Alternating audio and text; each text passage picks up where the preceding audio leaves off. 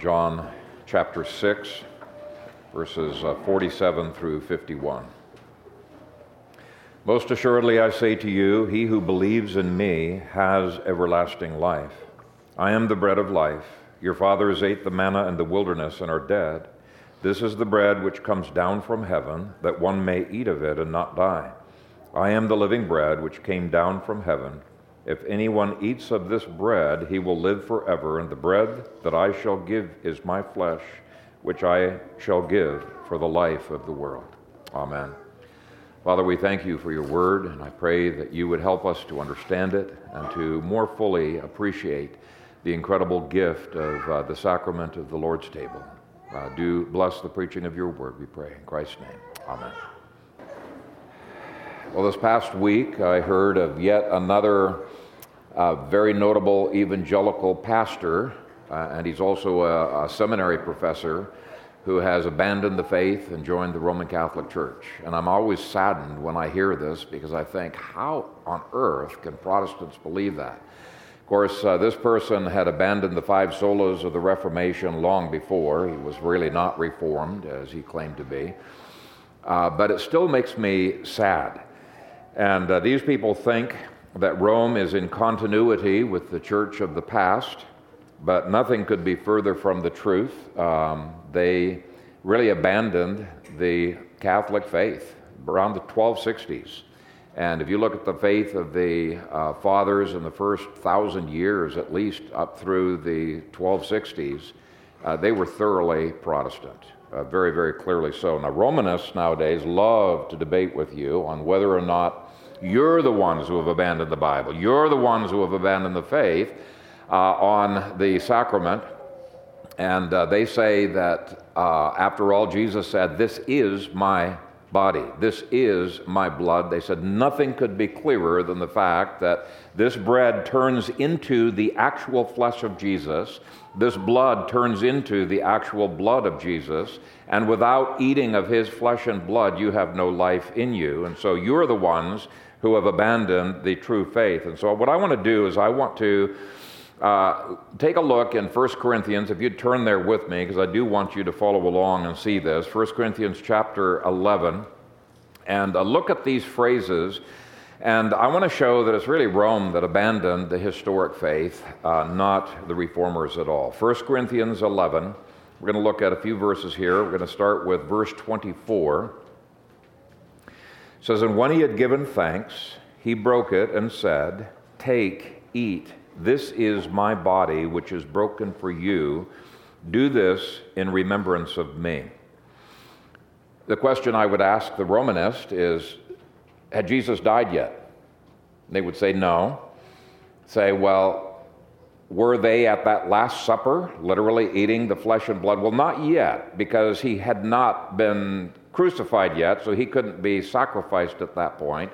But this is an is that relates to the future. So they're not taking this literally at all.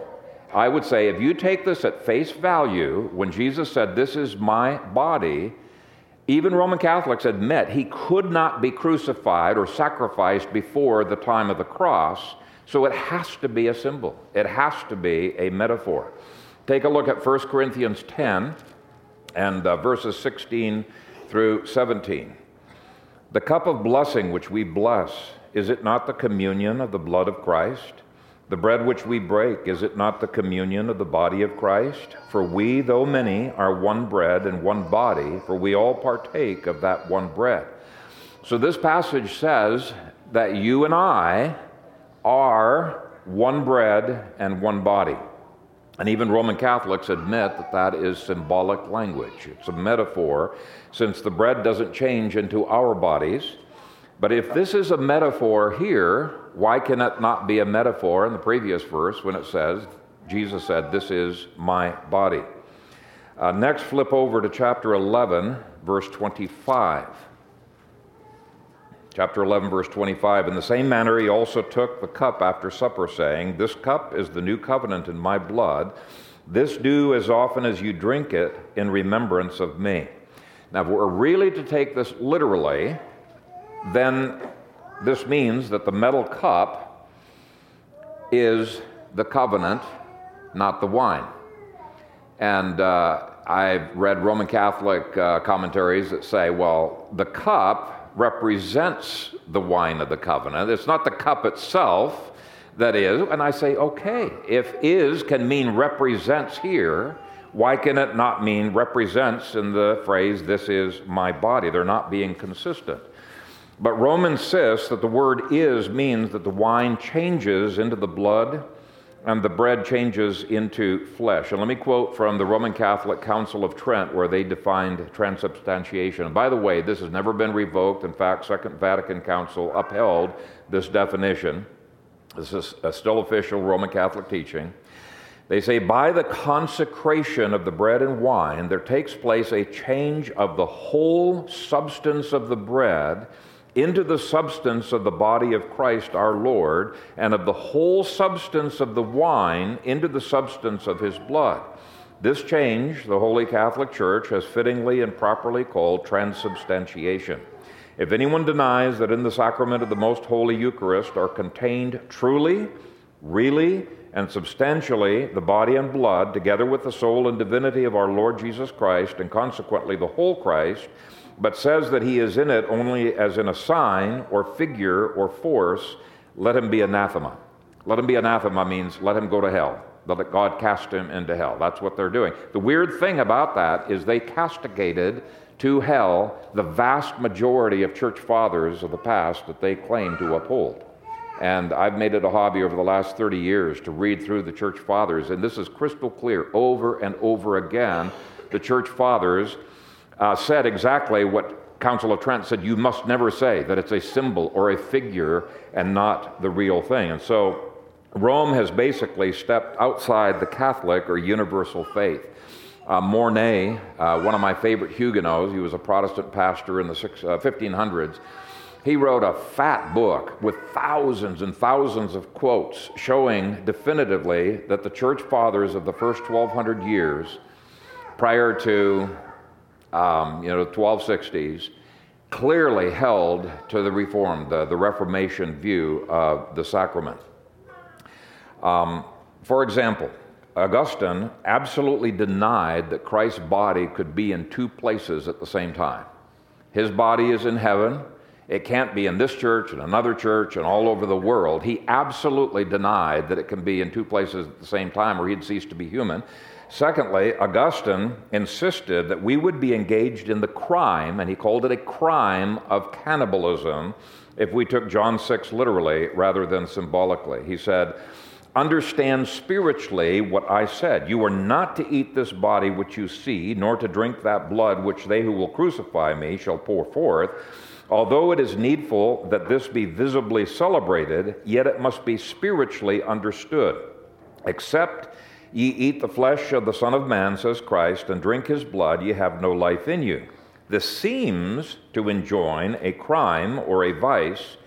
It is therefore a figure or symbol enjoining that we should have a share in the sufferings of our Lord, and that we should retain a sweet and profitable memory of the fact that his flesh was wounded and crucified for us. That's Rome's hero, Augustine. And I could give you quotes from many other people who in the same way deny transubstantiation as clearly as any Reformed person could. And by the way, Augustine was Reformed. Yet the Roman Catholic Council of Trent anathematized views like that. Now, let me give you another hint in 1 Corinthians 11. If you take a look at verse 26, the very context demands that we believe that the bread and the wine have not changed, because while it's still in your mouth, it is being called bread. Take a look at verse 26. For as often as you eat this bread and drink this cup, you proclaim the Lord's death till he comes. Now, the Roman Catholics say it changes into flesh when that bell rings, right, when they're lifting up the host. And so it shouldn't be bread in their mouth at this point. It should be the flesh of Christ. And he says, as often as you eat this bread and drink this cup, you proclaim the Lord's death till he comes. So he doesn't say that Jesus dies again or is sacrificed again. He doesn't say it's no longer bread or no longer his flesh. And he says we proclaim his death, but we're still eating bread and wine. And by the way, Paul says we're waiting for his physical coming. We're not experiencing his physical coming in the Eucharist. So what did Jesus mean when he said that this is my body? Well, the same thing he meant when he said that this cup is the new covenant in my blood. The iron or the wooden cup did not change its properties when Jesus blessed it. It represents the new covenant in his blood. It means the same thing that that John the Baptist said about Jesus when he said that he is the Lamb of God, or that Paul said when he's the Passover. So Passover lambs did not change into the body of Christ, and Jesus didn't change into mutton. It represents Jesus. And so the word is can mean represents, and thus Jesus is the door, is the rock, is the temple, is the true vine, etc., etc.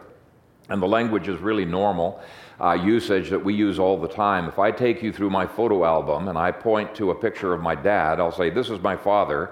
Well, you're not going to take me literally that my father is actually there. He's dead, he's long gone, but you know this photo is a representation of my father. We use that all the time. Traffic signs, all kinds of signs that are out there. So if we take Christ's statement in a literalistic way, we begin to get caught up in the sign, and we fail to see what the sign is pointing to, Jesus.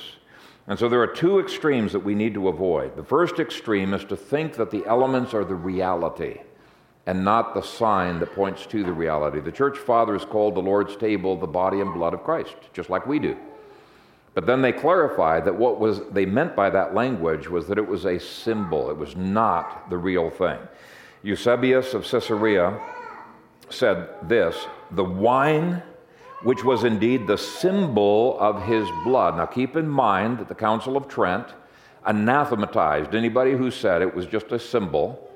And so this early church father, this early historian, claims the wine which is indeed the symbol of his blood, he gave himself the symbols of his divine dispensation to his disciples when he bade them make the likeness of his body, not the reality of his body, but the likeness of his body. For since he no more was to take pleasure in bloody sacrifices, this is not a bloody sacrifice here, he gave them bread to use as the symbol of his body. Now, Roman Catholics claim that all the church fathers are transubstantiationists, but I don't know how you could get a more clear Protestant affirmation than that. Justin Martyr said that the bread and the wine are for the remembrance of his body and the commemoration of his blood. It's not here, we're just remembering it. Clement of Alexandria spoke of wine, which is the symbol of the sacred blood. Origen speaks of the symbol, which we call the Eucharist. So the idea that transubstantiation was the universal position of the church is absolutely false to the core.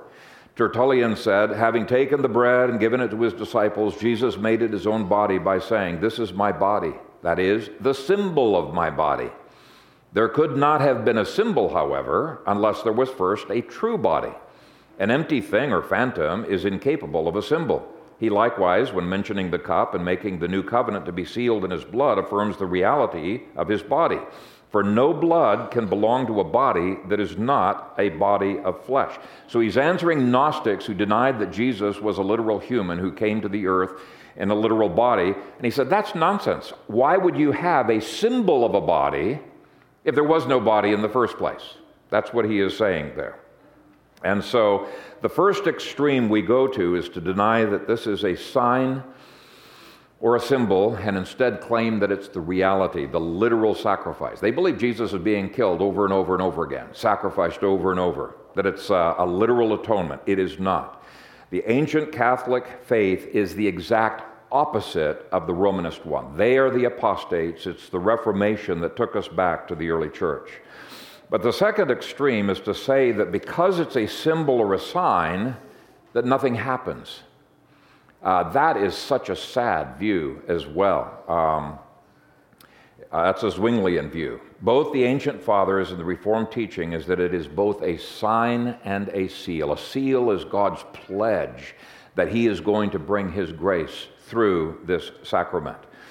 So take a look at 1 Corinthians 10, 1 through 3, and we'll end with this. Well, let's start at verse 3, actually. All ate the same spiritual food. This is the Old Testament saints. All ate the same spiritual food, and all drank the same spiritual drink, for they drank of that spiritual rock that followed them, and that rock was Christ. Now, even Romanists agree that the Old Testament saints did not literally eat Christ's flesh and blood because he had not been incarnate yet. It would be impossible for that to be the case. But Paul is very explicit here. Their sacramental food and drink is identical to ours. Identical, which means it is not the flesh and blood of Christ literally. It's symbolically. And it is spiritual food. And the same verse indicates that despite the fact that it was a symbol, it was also a seal. They really drank of Jesus. They drank of that rock that followed them, but it was spiritual drink, spiritual food.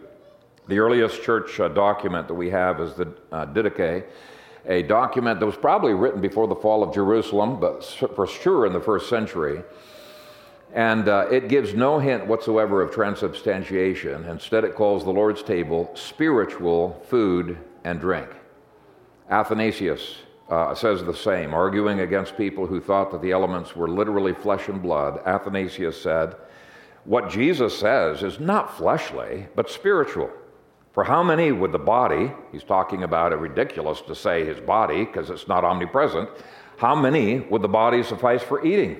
That it would become food for the whole world.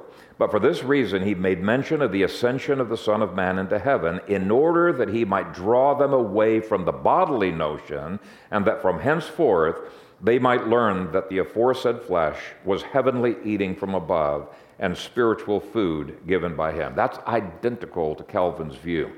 And so as we come to the Lord's table, let's avoid two extremes. Let's for sure treat this as a sign or a symbol that points to the finished work of Jesus Christ on the cross. He is not having to be re-sacrificed over and over again. We are secure in our salvation. It's a sign that points back to a finished work. And secondly, let's treat it as a seal, a pledge, a means of grace that actually sustains us. Stephen Perks this past week unfortunately said on Facebook that he's come to the conclusion that this sacrament here is useless. It doesn't do a thing to us. He has no interest in partaking of it. He's overreacting, talking about we need to have a love feast, an agape feast, but he says this is useless. I say no, it is not. As we come in faith, we believe we will be blessed. So let's pray. Father God, as we come to this table, we come not superstitiously like the Roman Catholics do, nor do we want to come with no faith that you can do nothing through this. We come with a sincere faith that when we claim you by faith, you do indeed bless us in this sacrament. And so I pray that you would give faith to each one who comes this morning, that they might be blessed. And I pray this in Jesus' name. Amen.